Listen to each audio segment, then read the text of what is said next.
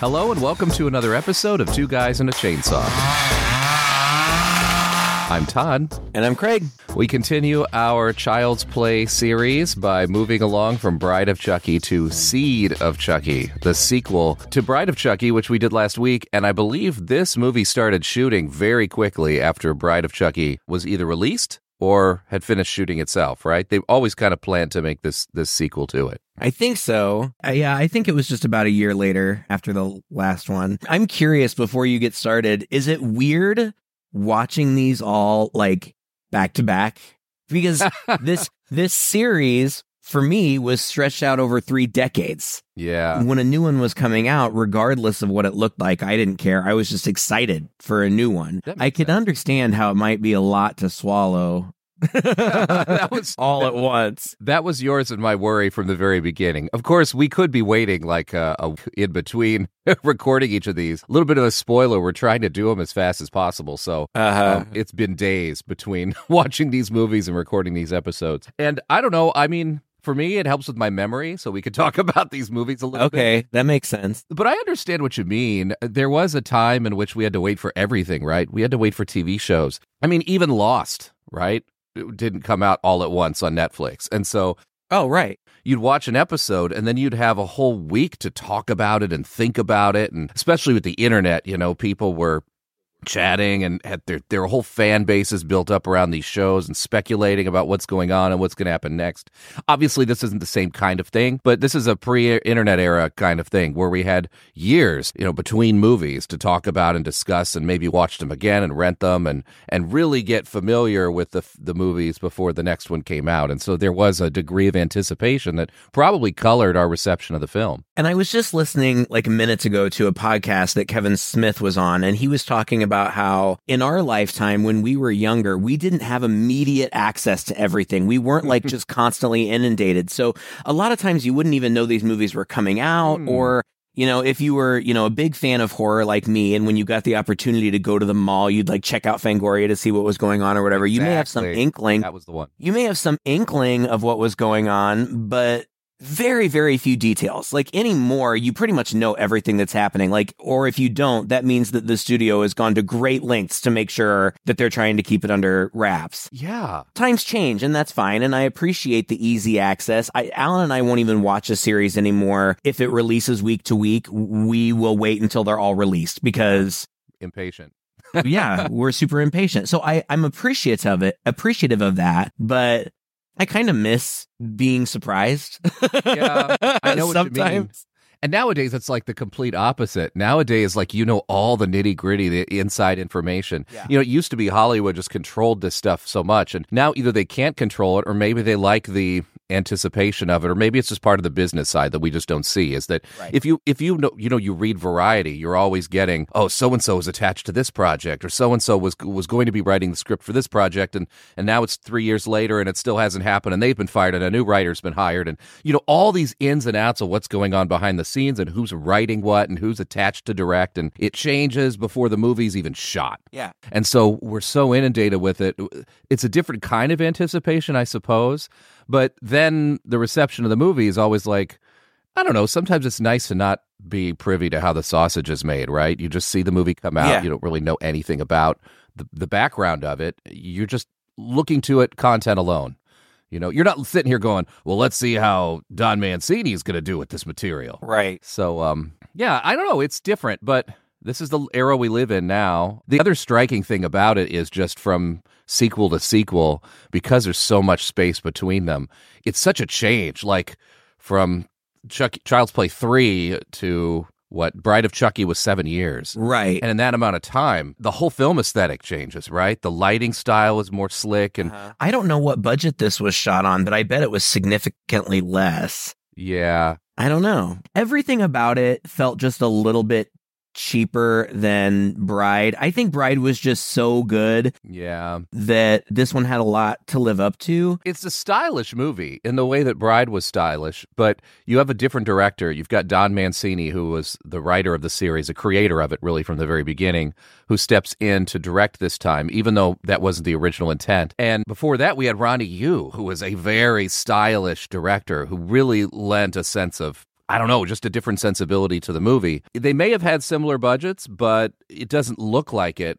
Part of it's the cinematography, and part of it, I think about halfway through this movie, I was thinking, this movie feels smaller. And I think the reason is there are fewer characters. It really centers around a smaller group of characters. It's a smaller setting. The first one at one point kind of becomes a road movie. So we're getting all these different settings. And this one, my understanding is it's all shot in Romania and all on sound stages. And that was also a conscious choice of Don Mancini. He wanted it to have that older Universal monster kind of Hollywood horror movie feel where everything was shot on sound stages. You know, the old Dracula, the old Frankenstein. Sure. It does have a different feel because of it. The locations are smaller, more self-contained. There are fewer actors in it. But the look of the dolls and sort of the sensibility of the series is similar, except for the content, which seems to change drastically. Like the tone of the content and the story, that changes quite a bit. It's very different for a lot of reasons. And one of those reasons is because as I was watching this and I was, I don't know, halfway through, I almost texted you, but I didn't know if you had watched it or not. I almost just texted you. This is a straight up comedy. Like, yeah. We said the last one was at least as much comedy as horror. This one is more comedy than horror, I would say. It is. There are gore elements, and those things are fun. I really enjoy them. But this is a comedy. Like, every line is a zinger. So that's one thing that makes it different, at least somewhat. Like, it amps it up even further. Like, from part 2, they've turned it up to 11. The other thing that I realized watching this, and this is the first time that I've realized it, I've seen it many times. First of all, I remember seeing this the first time and not liking it. I thought that it leaned too hard into the humor, and I thought that the humor was really silly, and I didn't like it. And so I didn't really revisit it for a long time. And then I've told you this before. Later, more recently in my adult life, I had caught at least part of it again, and I was like, you know what? They tried something different. Maybe it's not for me, but I appreciate that they, were continuing to try to do new things. Watching it again this time, I actually really enjoyed it, but I realized this isn't really a Chucky movie.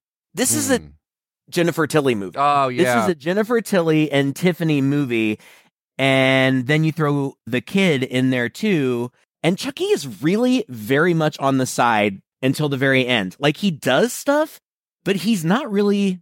It's not his story. It's not his journey. He's sidelined in the story itself, really. You're right. It's about Tiffany and it's about their son, Glenn, who is hilarious. And you're right. This is a comedy. And I think for 2004, this was a bit ahead of its time. I think it plays differently now than it did then. It probably came across as more polarizing and edgy then because I think our sensibilities are a little different. This is very heavy on LG. This movie has something to say. This movie has themes that people were probably talking about, some people were probably offended by, and some people were probably scratching their heads. It's super campy, but it's no surprise that John Waters has a role in this movie because this is very much like a John Waters movie. It's not as crazy as a John Waters movie is. It's not as in your face as a John Waters movie is, but it's approaching it. Oh, yeah. Uh-huh. I love John Waters, by the way. He loves these movies, by the way. Yeah. Yeah. He's a huge fan. They wrote the role with him in mind, knowing that he was a huge... I kind of dug it. So I went from watching this to watching Child's Play 3, which we are recording a mini-sode for our patrons. If you're interested in hearing Child's Play 3, we are not going to be covering it this month, and probably not on the podcast unless we get really desperate. You're going to have to join our Patreon community, and what better opportunity to do so? Go to patreon.com/Chainsaw Podcast and sign up for just $5 a month. You can get mini-sodes that we do. You can get our unedited phone calls. We're starting a Christopher Pike book club that's going. All kinds of stuff that we do for our patrons behind the scenes, and this is one of them. So I would watch Child's Play 3 almost immediately after watching this movie, and the differences could not be more stark. Uh-huh. Whereas Child's Play 3 felt like more of a continuation of the tone of the first two movies. Obviously, Bride took a complete left turn in a way. This is like a 180. Like you said, this is straight up comedy. It's not really even trying to be scary. No, not scary. And you're right. It's about the Tiffany doll. Well, and about Jennifer Tilly, who plays... Both. First of all, Jennifer Tilly is top billed in this movie. both as her playing herself and the doll, surely has significantly more screen time than anybody else. She's all over the place. But my favorite thing is her playing herself in a self-deprecating way that is so funny.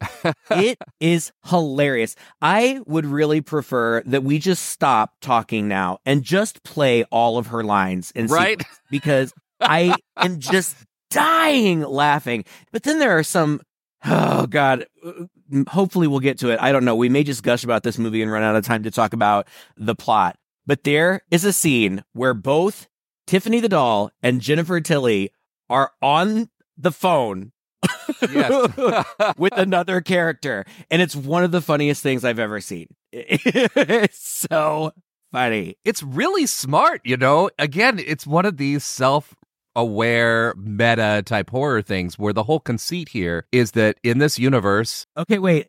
I was trying to figure this out. Can you explain this to me? How does this work? Because how does it work? I really tried to wrap my head around it, and I'm not sure that I can. How do the character of Tiffany Valentine and Jennifer Tilly, the actress, exist in the same universe? Right. You almost have to imagine that Tiffany Valentine is not actually Jennifer Tilly, right? Like in the universe, Jennifer Tilly was just hired to play Tiffany Valentine in the movie within the movie that they're shooting here. Right. And we have to kind of put out of our heads that she was also playing, even though they have the same voice. I know it's like hard to... and they're identical to one another. Yeah. and Tiffany Valentine is very much aware of Jennifer Tilly. She's a huge fan. Yeah. But are we just to believe that they just happen to be identical twins and I guess nobody really just says anything? Because I was wondering, I was like, how meta does this get? Like all the movies that we've seen before this, were these dramatizations of what really happened, and now we're in the real world where Jennifer Tilly has always played Tiffany Valentine? But in this world, Tiffany Valentine's a real person, and Jennifer Tilly is an actress, and Tiffany Valentine is in the doll.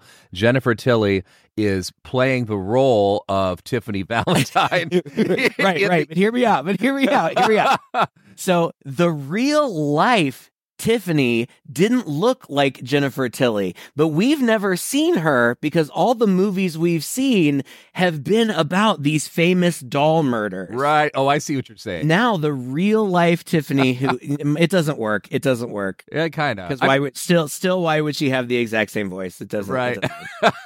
It just so happens. I mean, they try to find people who can look close enough to the person who they're playing, so with these like real life dramas or whatever, maybe you can. I mean, that is also kind of a small squeaky voice that she has. Jennifer Tilly has a very distinct voice, and that helps a lot. I love it.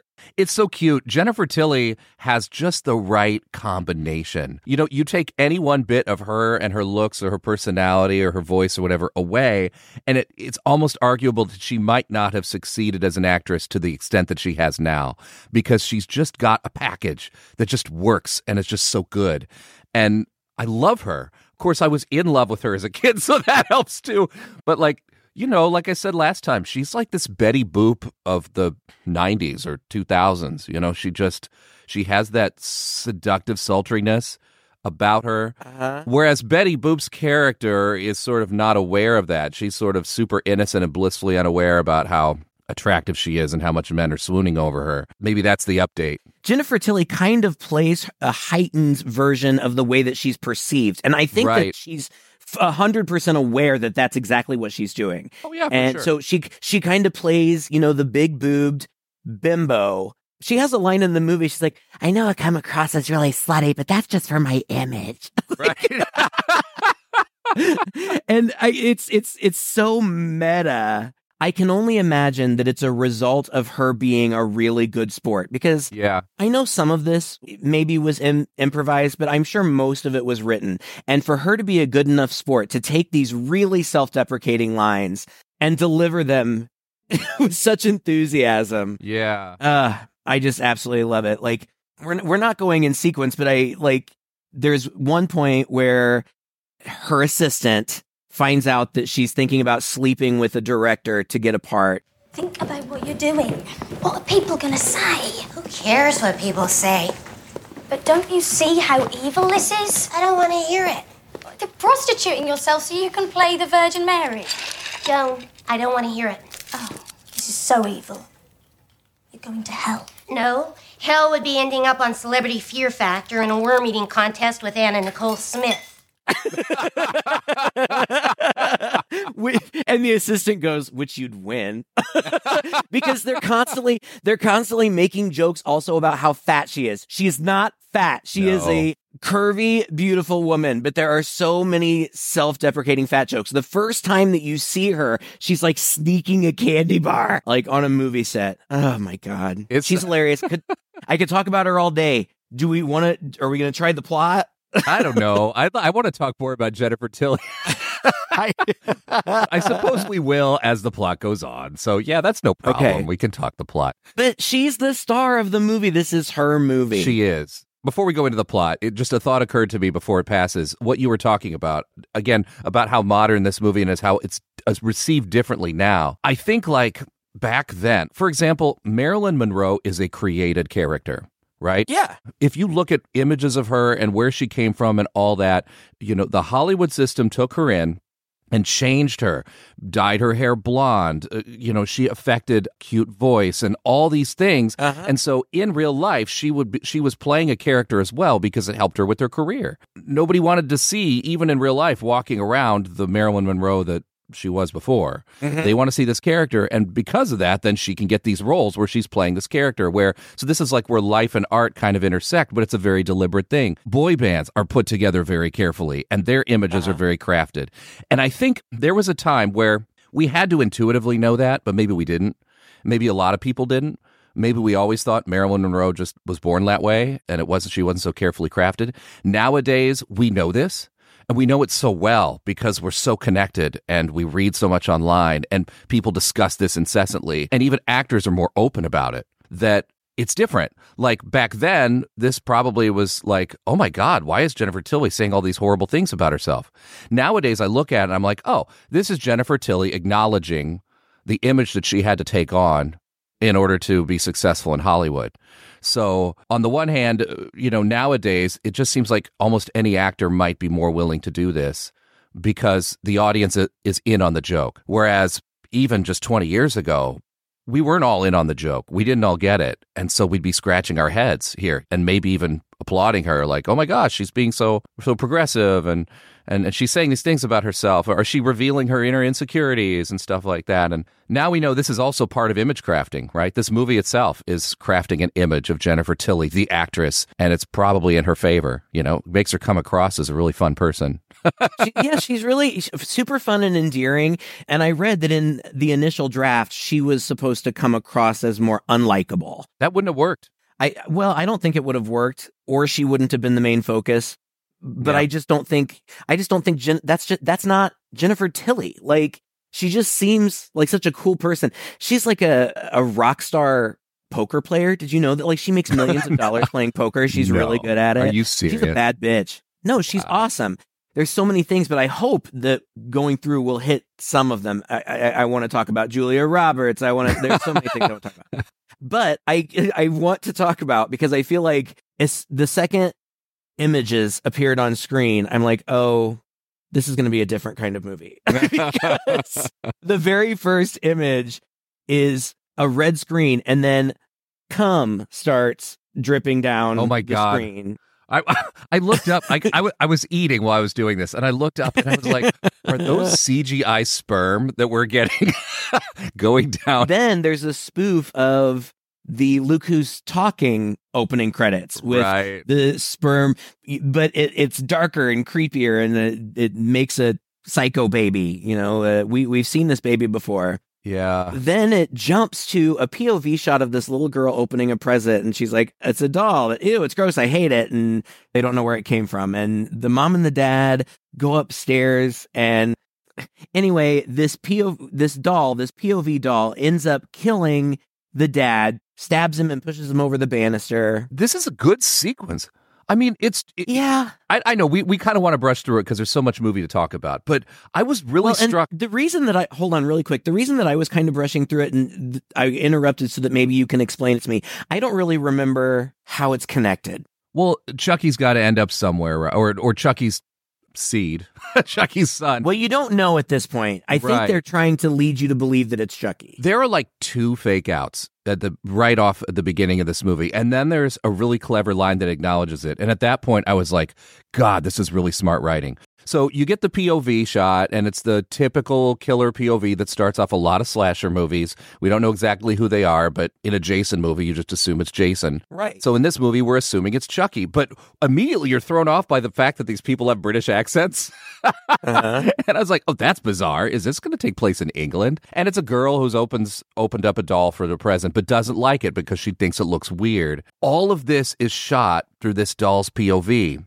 And when she and the family leave the room, the doll sees the half-eaten birthday cake there, and it's got a knife in it. So the doll picks up the knife, and then, as you said, starts wandering and going through the house and kills the father, and he falls down the stairs, and then goes in the shower where the mother is showering, where we get nudity. I think it's the only nudity in the movie. Yeah. And I think it's the only nudity in the series. It's not the only nudity in the movie because Tiffany flashes... No, not Tiffany, excuse me. Tiffany. The doll flashes her boobs later in the movie. Yeah, we get doll nudity. Does that count? This is the only one in the franchise, I believe, that features any nudity at all. This is very horror movie. This is very straight slasher. We're not going to get anything more like this for the rest of the film. And I think this is a conscious choice on the side of the director to give the fans this, and then let them know we're going to be subverting your expectations. Because after this whole sequence is finished, which, by the way, is a very impressive sequence because it appears to be done all in one shot. I can see the edits. There are places where it was clearly must have been edited, but it's seamless. So the whole thing looks like it was done in one shot. It's really great. And then suddenly it's like, hey, wake up, shitface. And we get a face of a totally different guy. And we finally see the doll, and it is this little kid. And this was like a dream he was having. That's what I don't really get. Was it a dream? Was it a memory? I don't get it. I think he is tormented because this is like a DNA kind of destiny kind of thing where both of his parents are killer dolls. And so even though he doesn't have this urge to kill and he abhors violence and doesn't know where he came from, and so he's haunted by these like tendencies. You know what I mean? Like it's like a dream thing. Yeah, I get it. It's like his psyche. Yeah, exactly. So I think that's what this is. But for a moment there, I was thinking, so how did the doll make it to England? Because it had to get to England at some point. And he has a British accent, though. Yeah. Why does he have a British accent? Well, because his handler's a ventriloquist. And so, and he's like a rock star looking dude. You know, he's got long, scraggly hair. He's very goth. He's got tattoos. And he's smoking and he's a jerk. Yeah. And he picks him up and says, come on, and pulls him out of the cage that he keeps him in and out onto stage where they're in big lights over the stage is Psych and Shitface. And that is this guy's act. And they are at like the International Ventriloquists competition, which is on an outdoor stage like a rock concert. Can't imagine ventriloquism being that cool. And he's putting on an act with this guy. And of course, you know, this is the whole, we've seen this before. We saw this as early as Dead of Night, where you've got a ventriloquist who's acting like he's really talented, but the reality is the doll's just alive and can talk freely.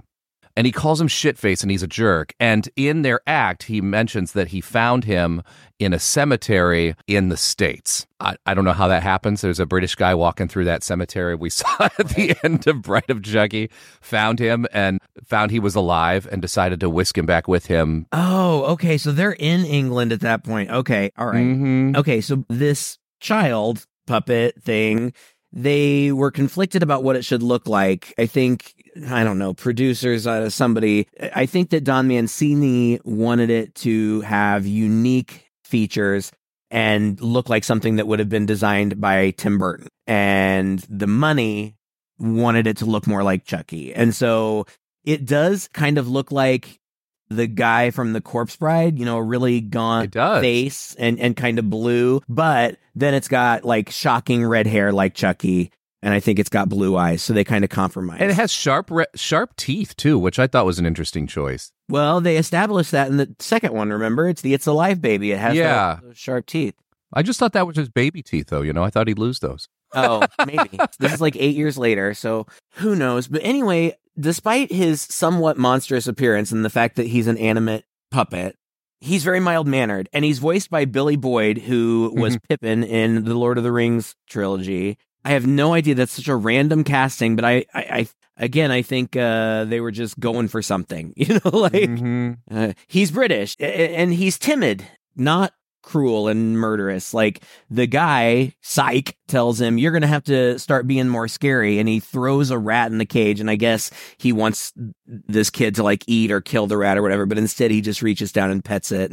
But eventually, shitface, because he doesn't have any other name yet, he's sad that he's an orphan. All he knows is that he's an orphan and he's a freak and he's Japanese because it says made in Japan on his wrist. So hilarious. So he is Japanese. Well, during the show, he's musing. I know I'm a freak.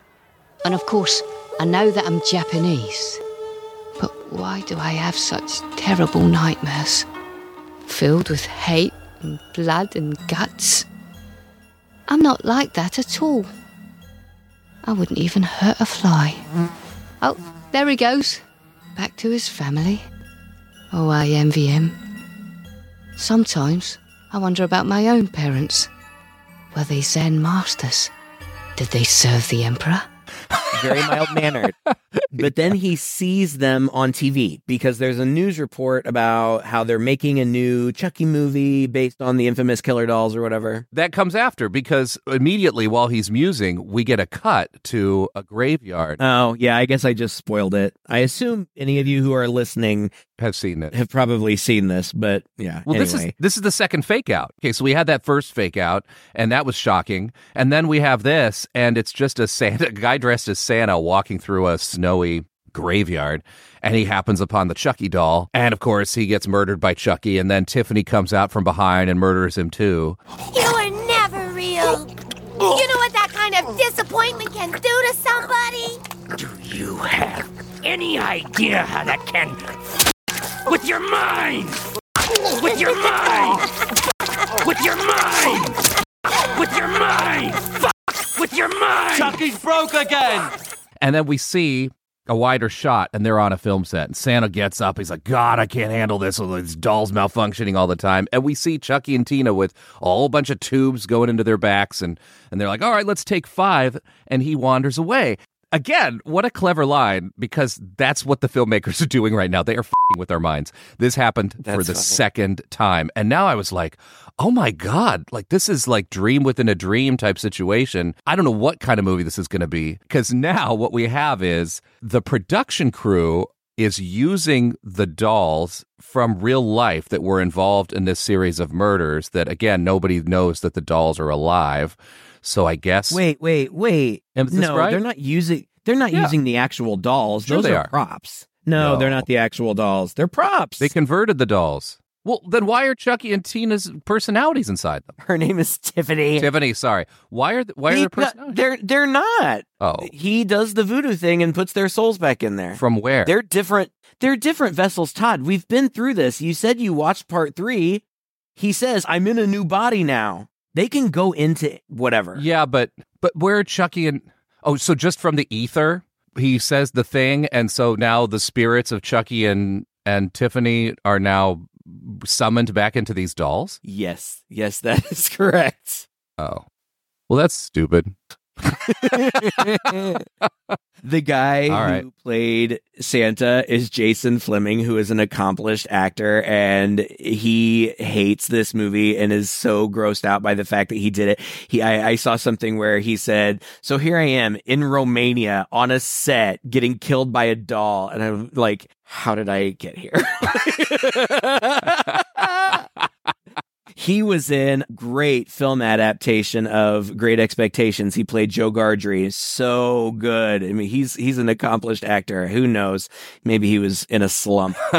Then, okay, so it's a movie, and it's a movie set, and they're shooting Chucky Goes Psycho, which was actually the original idea for this movie. It was going to pick up right where the last one left off, and Chucky and Tiffany were going to go to the Bates Motel, and then it was going to turn into a slasher. Silly. We meet Jennifer Tilly. She has her assistant read her, like, out of the wanted ads, I guess, postings for, I don't know, maybe in Hollywood this exists, posts for auditions and roles and stuff. She says something about Julia Roberts, and Jennifer Tilly's like, Julia Roberts. I'm so tired of hearing about Julia Roberts. I should have played Erin Brockovich. I could have done it without the Wonder Bra. Julia stole that part right out from under me. And you know how she did it? She slept with the director. That's what I think. just all these silly, silly lines, and oh God. And then she has this whole monologue. I mean, look at me. I'm an Oscar nominee, for Christ's sake, and now I'm fucking a puppet. Got no fan mail, no paparazzi, no stalkers. I mean, it's so meta because it's true. It's all true. Mm-hmm. And it's hilarious. It's a great monologue. It really is. The assistant tells her that Redman, the rapper, is directing a Bible epic, and the role that's available is the Virgin Mary. And Jennifer Tilly is so thrilled. And she's like, I love the way she always wore robes and how her hair kind of framed her face like me. Oh my God, it's so funny. Uh-huh. You have to take over, or I'm just gonna keep doing it. I love your Jennifer Tilly impression, by the way. It's really spot on. So anyway, so she's talking about that. So she's going to set up a meeting with Redmond to read for that role. In the meantime, like you said earlier, Glenn sees an interview on TV, and it's Chucky and Tina also in the interview chairs. It's like an Entertainment Tonight type show. You're going to keep calling her that. That's not her name. I know. It's Tiffany, right? Yes. God, why did I say that? It's okay. I don't just even have from it like now that in my on, notes. if you say Tina, we'll know what you mean.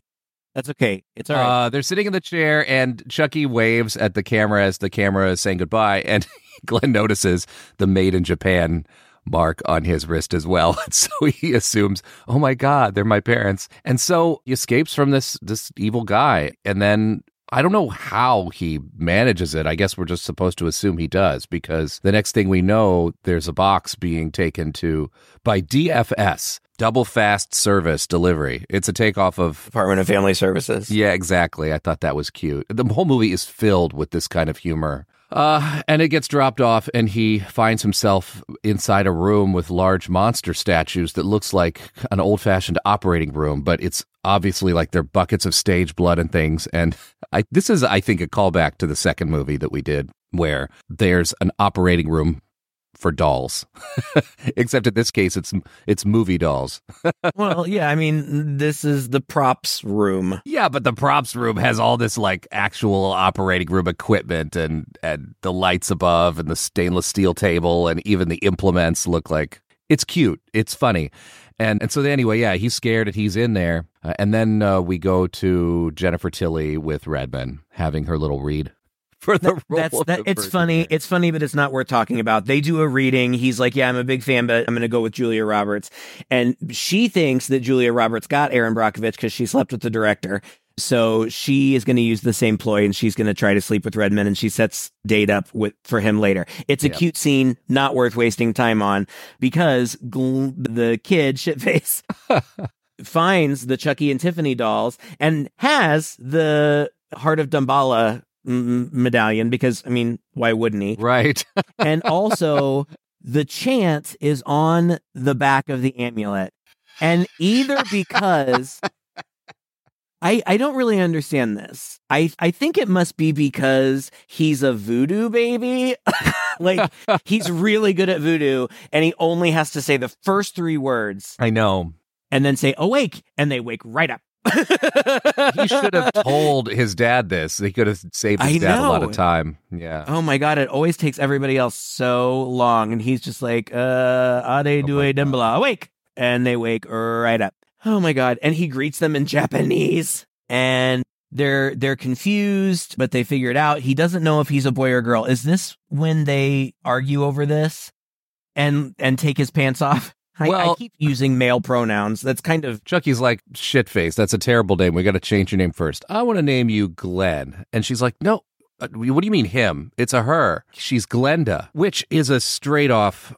I was rolling my eyes at this. It's a straight off nod to Ed Wood. Yeah. Ed Wood, the famous director who did Plan 9 from Outer Space and all these old black and white horror movies that I grew up on, also did a movie. Him himself was at least a cross-dresser. I don't know if we're sure how far he went, if he felt he was trans or not, or if he just enjoyed dressing in women's clothing. But he did a movie called Glenn or Glenda, where he was hoping to bring light to the subject and empathy towards cross-dressers. And it's just a silly, goofy movie that he actually plays in. And I love, I could go on and on about Ed Wood. I just find him so campy and entertaining. And so throughout the movie, there's this argument over his gender, and he's just kind of like not sure whether he wants to be a boy or feels more like a girl. And so it's Glenn for Chucky or Glenda for Jennifer Tilly's doll's character. That's just what I'm going to call her, because I'm Tiffany, right? Yeah, Tiffany.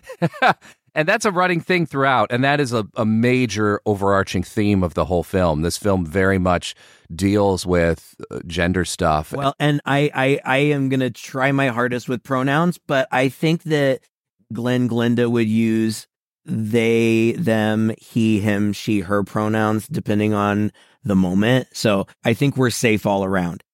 It's funny because they kill the prop man. All the kills are great. Like, they decapitate the prop man with what, like a wire or something? Because he's trying to fix Tiffany and he takes off her back plate. And when he takes it off, it's all gross and organic under there.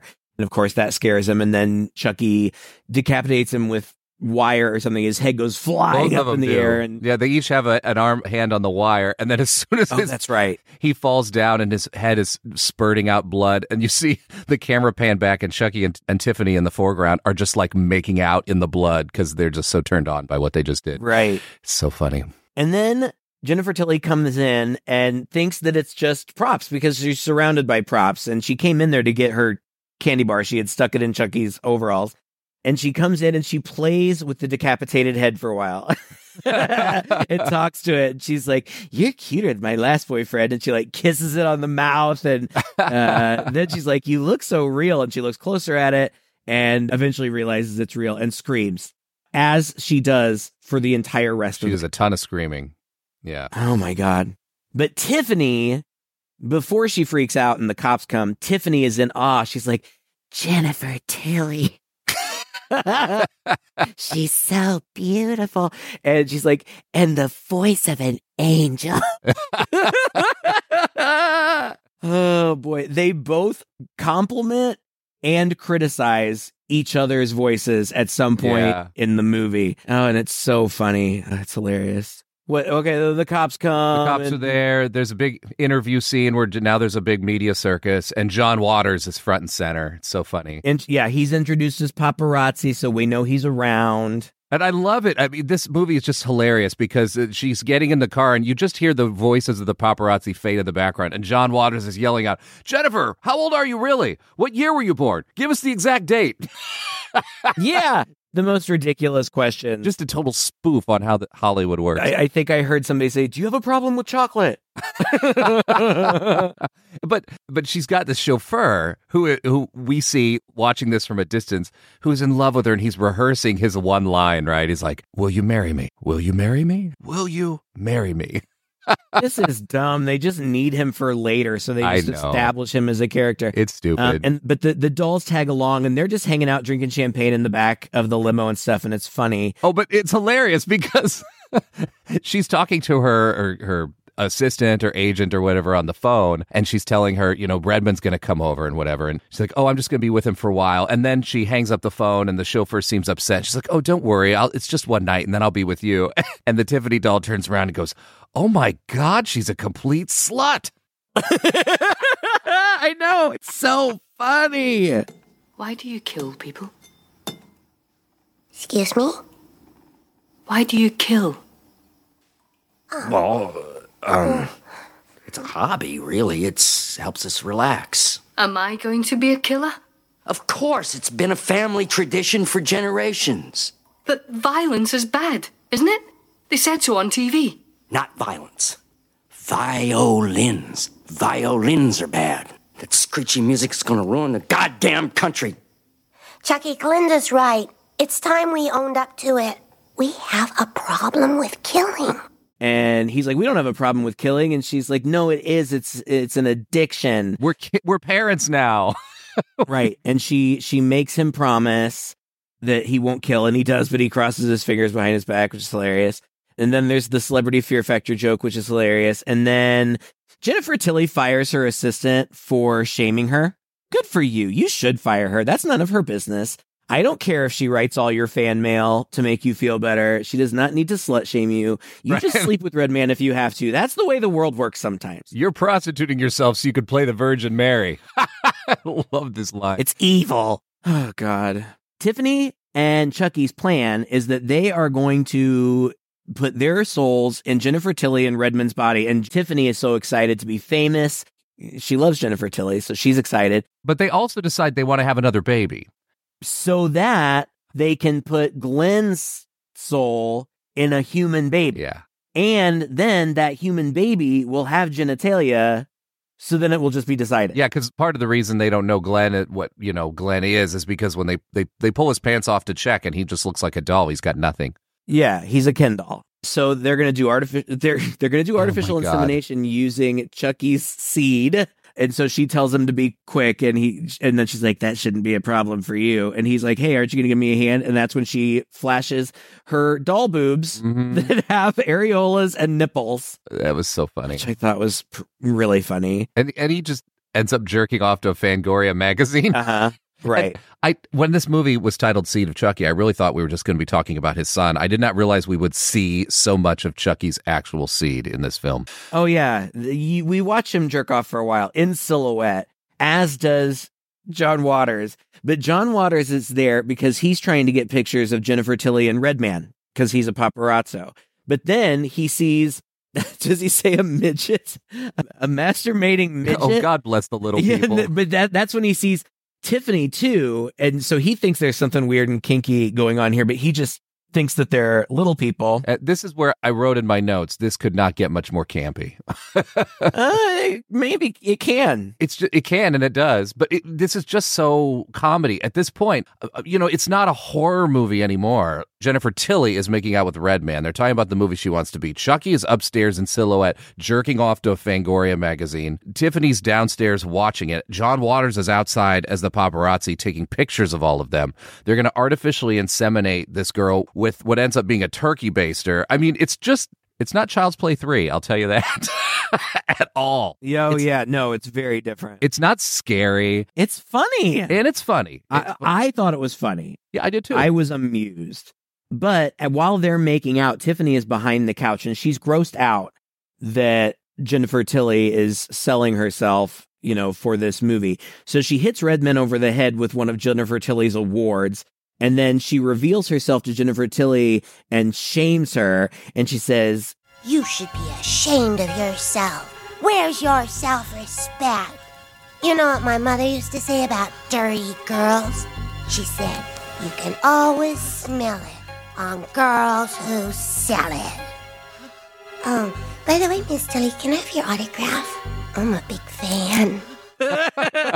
And then Tiffany knocks her out, and they have to drag the bodies upstairs. She says, Fuck, she's fat. I can't believe it. She's not even pregnant yet. Oh, God. Jennifer Tilly's own voice saying how fat Jennifer Tilly is just hilarious to me. Again, she is not at all fat. No. She looks great. Her tits look amazing. Amazing. I just think she's gorgeous. And I also like that in this movie, she's not Tiffany in appearance when she's Jennifer Tilly. They actually have her looking very clean and natural most of the time and very soft. Yeah. And you can tell that even without the makeup, and she looks great in the makeup, but even without the makeup, she's a beautiful woman and she's a lot of fun. Now, things get, I wouldn't say they lag here, but I wasn't as amused. Yeah. They tie them up and they artificially inseminate her. And then Redman and Jennifer Tilly wake up the next morning and don't remember what happened. And I don't understand that. Yeah, I don't either. I guess we're to believe that because they were knocked out, they have some sort of amnesia. Well, they were drugged. They were kind of drugged. Well, she literally poured pills into their champagne. So right, a handful of pills. Could have been rupees or whatever. I don't know. Then 3 seconds later, Jennifer Tilly poured it. Like, there's no way that had time to dissolve. But that's picking nits. So there's a whole day. Well, and the boys, Chucky wakes up Glenn and takes him out because Chucky had seen, he caught John Waters. So they go after, right. So he wants to go find him and apparently knows where he is, I guess. I know, right? And, it's funny because in the first movie, Chucky poo-poos the idea that they take a car and drive. I think he says something, what, am I going to be using the steering wheel and you're going to be operating the brakes? And it's not going to work. I think that was in Bride. And in this movie, he's totally fine taking Glenn out and doing exactly the same thing. There's a gag where a car that's supposed to look like Britney Spears zooms by them and he runs her off the road. But this movie it's just so full of pop culture references, which is again so John Waters, but it's what makes this movie so different even from Bride, I think. Oh, did we talk about how they killed John Waters? No. Chucky was just gonna stab him, I think. But then Glenn intervened and screamed no, which startled John Waters, and he backed into, this is all in a dark room, he backed into a shelves. Yeah, and not stationary set of shelves, and it hit against the wall, and then all the chemicals fell on him, and sulfuric acid. Do you need sulfuric acid to develop pictures? I don't think so. One wouldn't think. Oh. But he gets his face melted off and he's dead or whatever. But when they wake up, they don't remember anything. But Jennifer Tilly says that she had a dream and her guardian angel, and she had the most heavenly voice, came and told her that she needed to do better and she needed to respect herself. Meanwhile, Tiffany is really all about this not killing people thing. So she's reading 12 steps in 3 days, and she skips some of the steps, like step 3, accepting that there's a higher power. Okay. And then she finally finds one that says, make amends. She's like, oh, I can do that. So she calls the wife of the cop that she killed in the opening scene of Chucky 2 or Child's Play 2. And she's like, is this Mrs. So-and-so? My name is Tiffany Ray. You don't know me, but a few years ago I killed your husband, and I am so very, very sorry. What is this, some kind of sick joke? Oh, no. I'm completely serious. But I want you to know I'm in recovery now, and I've put all of that behind me. I don't know who you are, but... Thank you, Mrs. Bailey. Have a nice day. I feel better already. Then Jennifer Tilly is going, I don't know, to set. I don't know. But her limo driver is driving her and she pukes in her purse. And you know what that means. Mm-hmm. When women puke in movies, that means they're pregnant. And she is. And then at dinner that night, she tells Redman she's pregnant. And she says she knows she comes off. He's like, well, whose is it? Don't even look at me. Well, I haven't slept with anyone else to advance my career lately. Who are you kidding?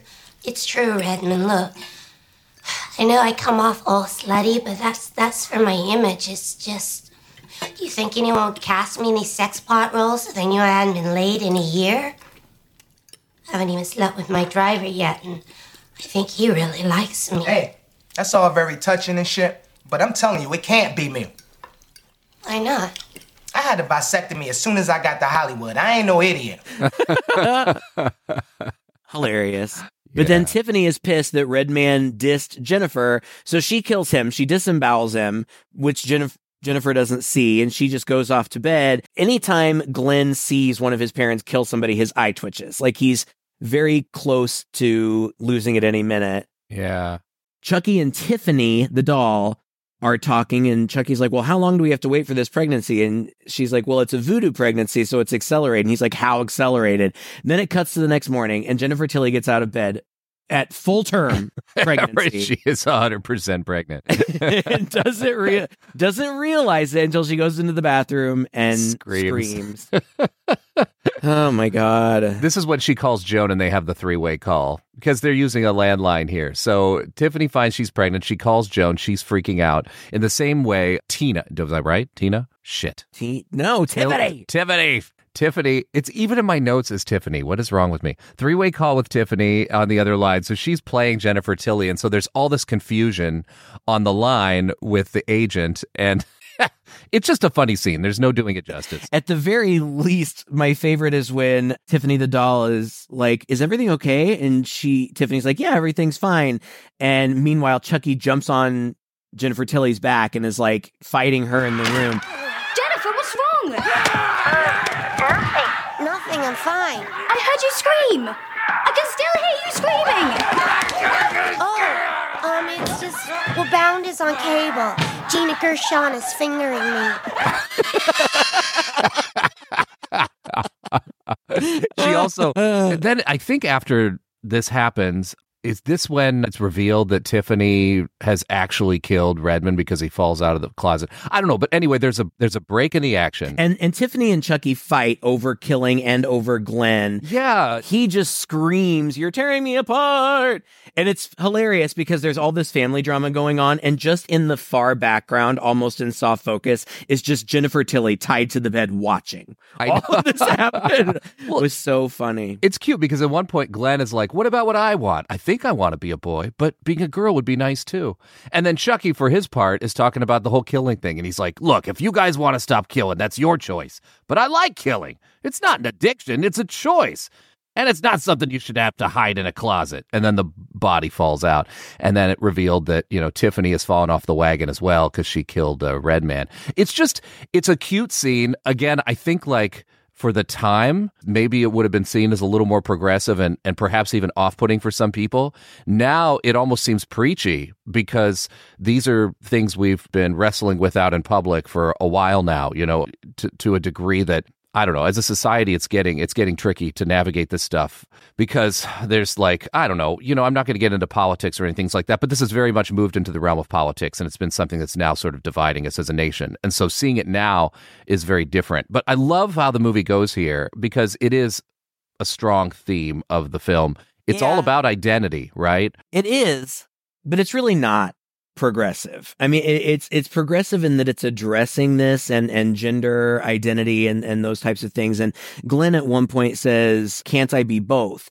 But this movie really proliferates a common thing about people with either gender identity, like it's a choice, right? As though it's a choice and it's just one or the other. And I know what you mean. As though it's still binary. It's still a binary choice. Right. I can't just be both, right? Or nothing. And in this case, he's basically two different people and ultimately does become two different people. So it treats it more like they don't call it multiple personality disorder anymore, but it seems more like that. Like it's two different personalities. And that's not what being trans is. Correct. So I understand that, yes, it's addressing something that has become very much part of, our social zeitgeist, but it's still clunky in its handling of it. I don't think that it's intended badly. In fact, it's intentional. It's inspired by, I think, a couple of Brian De Palma films where there were male and female counterparts, and the female one was always the right. So it's a direct take on that, but it's not some kind of they were prophetic or they were ahead of their time. Don't you think for 20 years ago, I mean, we weren't really seeing this in movies, let alone horror movies. They weren't coming this head on, even though it's clunky.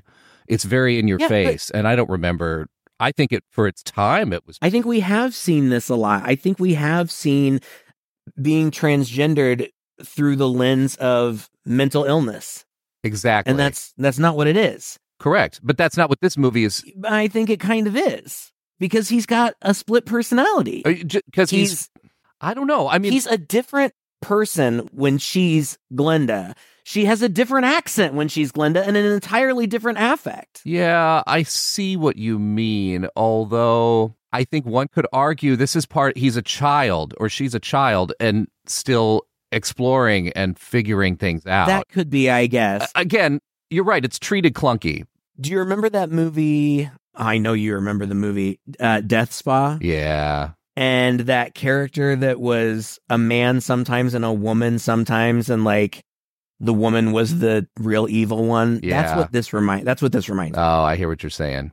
Anyway, whatever. I'm not critical of it. I don't think that it was mean-spirited at all. And as I mentioned in a previous podcast, Don Mancini is a gay man himself. He actually, this was meant to be kind of a metaphor for his own conflicted and confusing feelings when he was a kid. So I'm really not criticizing it. I'm just not going to give it a gold star for being terribly progressive. Oh, no, but I think for 20 years ago, I don't think you would have seen the balls to put something like this front and center in a movie. Although I can see what you're saying. It's played for laughs, it's played for comedy, and it is played with a piece of multiple personality or something like that. A little Psycho-esque. We're running long, so I feel like we should give the Cliff Notes version of it. They decide that because Red Man is dead, they need somebody else, so they call the limo driver. They get him over there easily. Joan comes over at some point where they're trying to perform the ritual, and they kill her. Actually, Glenda kills her because this is when she switches personalities, and Glenda's the murderous one, and Glenda only comes out when emotions are really high, or Glenn is really agitated or scared.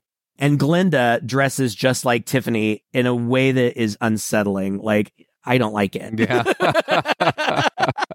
But I like that I don't like it. It looks like... It's cringy. It looks like rough drag. But it's interesting, to say the least. And the character choices, speaking in a different accent, a different voice. It's the same actor, but speaking in a different accent, different voice is different. And Glenda likes killing... And so does Chucky. They deliver the babies, and one of the babies is a boy and one of the babies is a girl, and they tell Glenda that they can choose.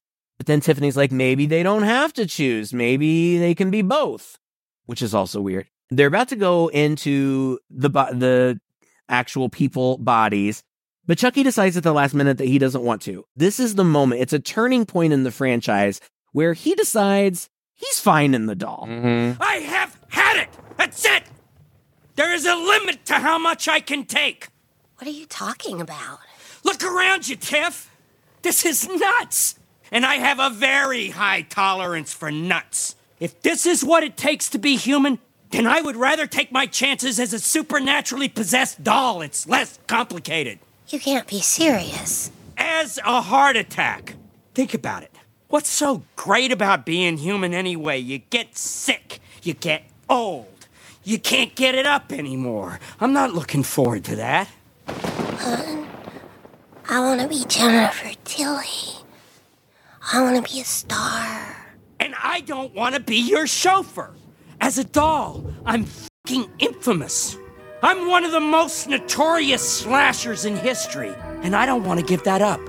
I am Chucky, the killer doll, and I dig it. And Jennifer Tilly says, well, that's not what I want. I want to be famous. I want to be Jennifer Tilly. In that case, I'm leaving you and I'm taking Glenn. And Chucky says, nobody ever leaves me, which is a character trait that we've not seen before, but okay. And they fight, I feel like, for a while, but then the cops show up. Well, he axes her in the head. No, it's not until they get to the hospital. That's the nobody leaves me line. Well, it happens again. They fight, but then the cops show up. Gotcha. And when the cops come in Jennifer Tilly's room, it's just her. They killed the chauffeur guy by accident, but as they were fighting each other, he got killed. It's just Jennifer Tilly and the babies in the room. No puppets to be found. So they got to the hospital. Jennifer Tilly's talking to her agent, who says, you've been cleared. They know it wasn't you. Any publicity is good publicity. It's going to be good for your career. And she's like, I don't care about my career. All I care about is my kids. And my first thought was, is this Tiffany? Because they'd started the ritual, but I wasn't sure. Mm-hmm. And so then the guy leaves and she's alone in the room and the camera pans down and we see that Tiffany and Glenn, it is Glenn at this point, back in the original costume. They're in there and Tiffany drugs her and she gets up and is feeling very woozy and she sees the dolls and she falls to the ground and they start to do the ritual to put Tiffany inside her, but then Chucky shows up in a Jack Torrance, The Shining moment, axes through the door, just his face right in the door, and he's got the mean face, and he's looking right at her, and then he kind of pauses for a second and says, I can't think of a thing to say. I thought that was kind of funny. It was. But he comes in, and she, as he's axing his way in, she's doing the thing as fast as she can, and the clouds are rolling in, and she's doing it. But then he comes in, and he axes her in the head, and she falls over dead, and she looks up at Glenn as like, be a good girl or boy or whatever. Don't make the same mistakes your parents did. Especially your dad. And then she dies.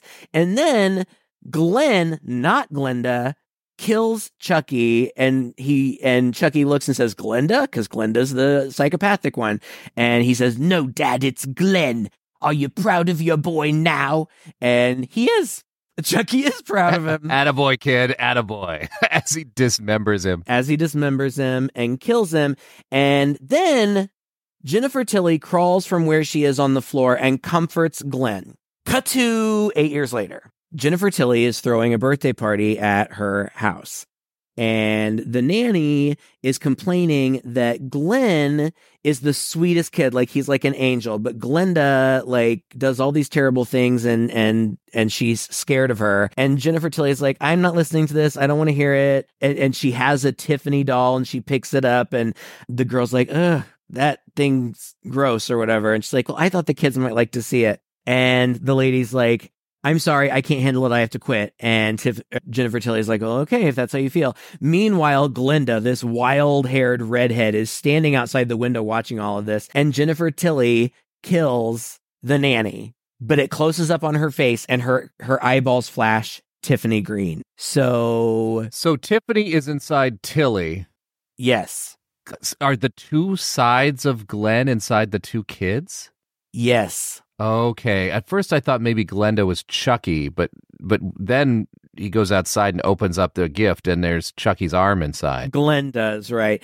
Glenn still reminisces about his dad. He still has a picture that accidentally got taken of well, no, they took it on purpose. Him and Chucky with John Waters' mangled dead body, and like he cherishes that. But then he gets a gift, and Jennifer Tilly says, oh, there's no tag on it, I don't know who it's from. And he walks away and he opens it, and it's Chucky's arm, and he pees his pants because he's scared, and his eye twitches, and then the arm jumps up and grabs him, and that's the end. Except for then there's a great end credits scene where they show everybody's death and put up, their credit right at the moment of their death. Yeah. And Jennifer Tilly is credited twice as playing herself and as playing Tiffany. And it's to fun music, and it's just a really fun way to close it out. Let's just do a montage of all of the gory murders. Yeah, and freeze it at their most unflattering moments. It's cute. Okay, so it just occurred to me as we were talking that the boys' two sides of his male and female side are each in these two kids. Is that what it is? Yes, right. Okay, that just clicked with me. So I can see what you're saying about this isn't entirely, don't give it a gold star for gender identity discussion, because it's still very binary in that way. But yes. So then it does tend to fall into line with a lot of other horror movies that do this kind of thing, like you said, where the guy clicks into a woman and is suddenly murderous, or right. Usually it's that direction, actually, isn't it? It's hardly ever vice versa, which is probably somebody's written a paper about that. Oh, I'm sure. Yeah. This movie is polarizing, and I was on the side of people who didn't like it. I don't like this one. I like all the other ones. I liked 3 fine, even though I don't think it's great. But this one I was like, no, too silly. But now that time has passed and I revisit it, I appreciate it for what it is. It's different than the others. It leans more into the comedy. It's goofier and sillier, and Chucky kind of takes a back seat a little bit, which honestly I don't have a problem with. I love Jennifer Tilly. I have really kind of flipped sides on this one. I'm kind of a Seed defender at this point, so I'm interested. This is your first time seeing it. What's your evaluation? Well, once again, I didn't see this at the time, so I didn't have the benefit of now, where I know I've got like 3 more Chucky movies to watch, right? So two more. 2 more, plus a series. So I can know it can be an anomaly in the middle of a series, potentially. But at the time, you think this might be the last Chucky movie you see.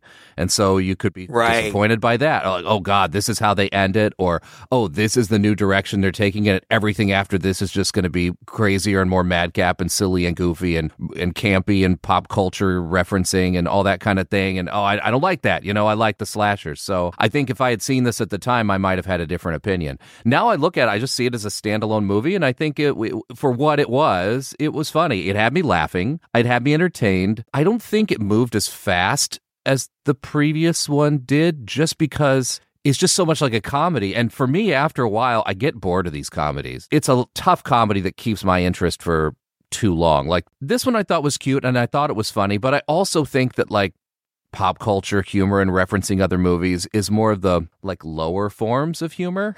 It's not as clever.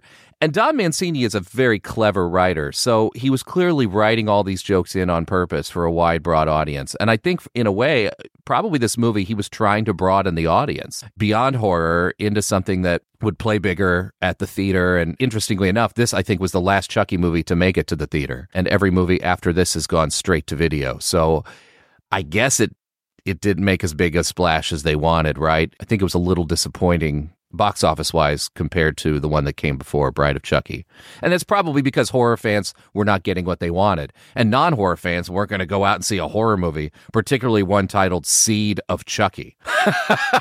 So it probably just caught everyone by surprise and nobody really knew what to do with it. I liked it. It was fine, but it wasn't a scary horror movie. Yeah, okay. And I'm not saying that you are. I think I'm just at a different point in my life. I think that at the time that I first saw this, I was a little snobbier about my horror. At this point in time in my life, I like to laugh. And I don't mind low or easy humor at all. Things like there's a Psycho reference in the beginning. There's the Shining reference. There are other winks and nods to the audience that for a non-horror fan might just go right over their head, and that's perfectly fine. It's not necessarily significant, but for the horror fan in me, I appreciate those winks and nods, and I just like to laugh. So even silly jokes, fat jokes, jerk-off jokes, like one-liners, I love it. It makes me feel good. It entertains me. So I'm totally on board. I get it. I don't disagree with anything that you said. I think some of the jokes are kind of easy and those nods are a little obvious.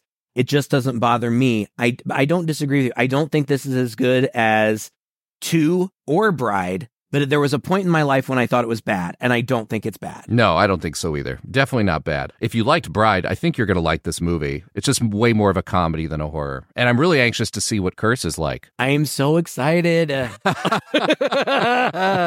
Because it's another like almost 10 year. I think it's like another 8-year gap before another one came out. Man. And I've said it on every episode that we've done so far. We didn't know what it was. They intentionally kept it a mystery. Is it a remake? Is it a reboot? And regardless of what you know, go into it with this mindset. I don't know what this is going to be. Well, I have no idea. I haven't seen anything since Seed of Chucky. It was silly. I don't know what this is going to be. And I hope that you can see it with the fresh eyes that I did, because I liked it so much. And if you don't like it, that's okay. I'll just tell you what. It'll be an interesting conversation nonetheless. And that'll be next week. So thank you guys so much for listening to this series. If you're a fan of Child's Play or our podcast, let us know. Just find us online. Just Google Two Guys and a Chainsaw Podcast.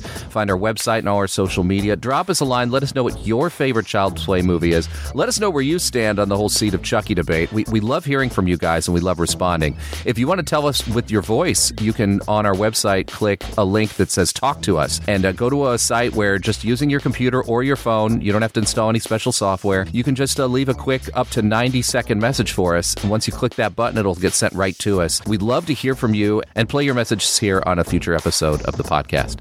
Until next time, I'm Todd. And I'm Craig. With Two Guys and a Chainsaw.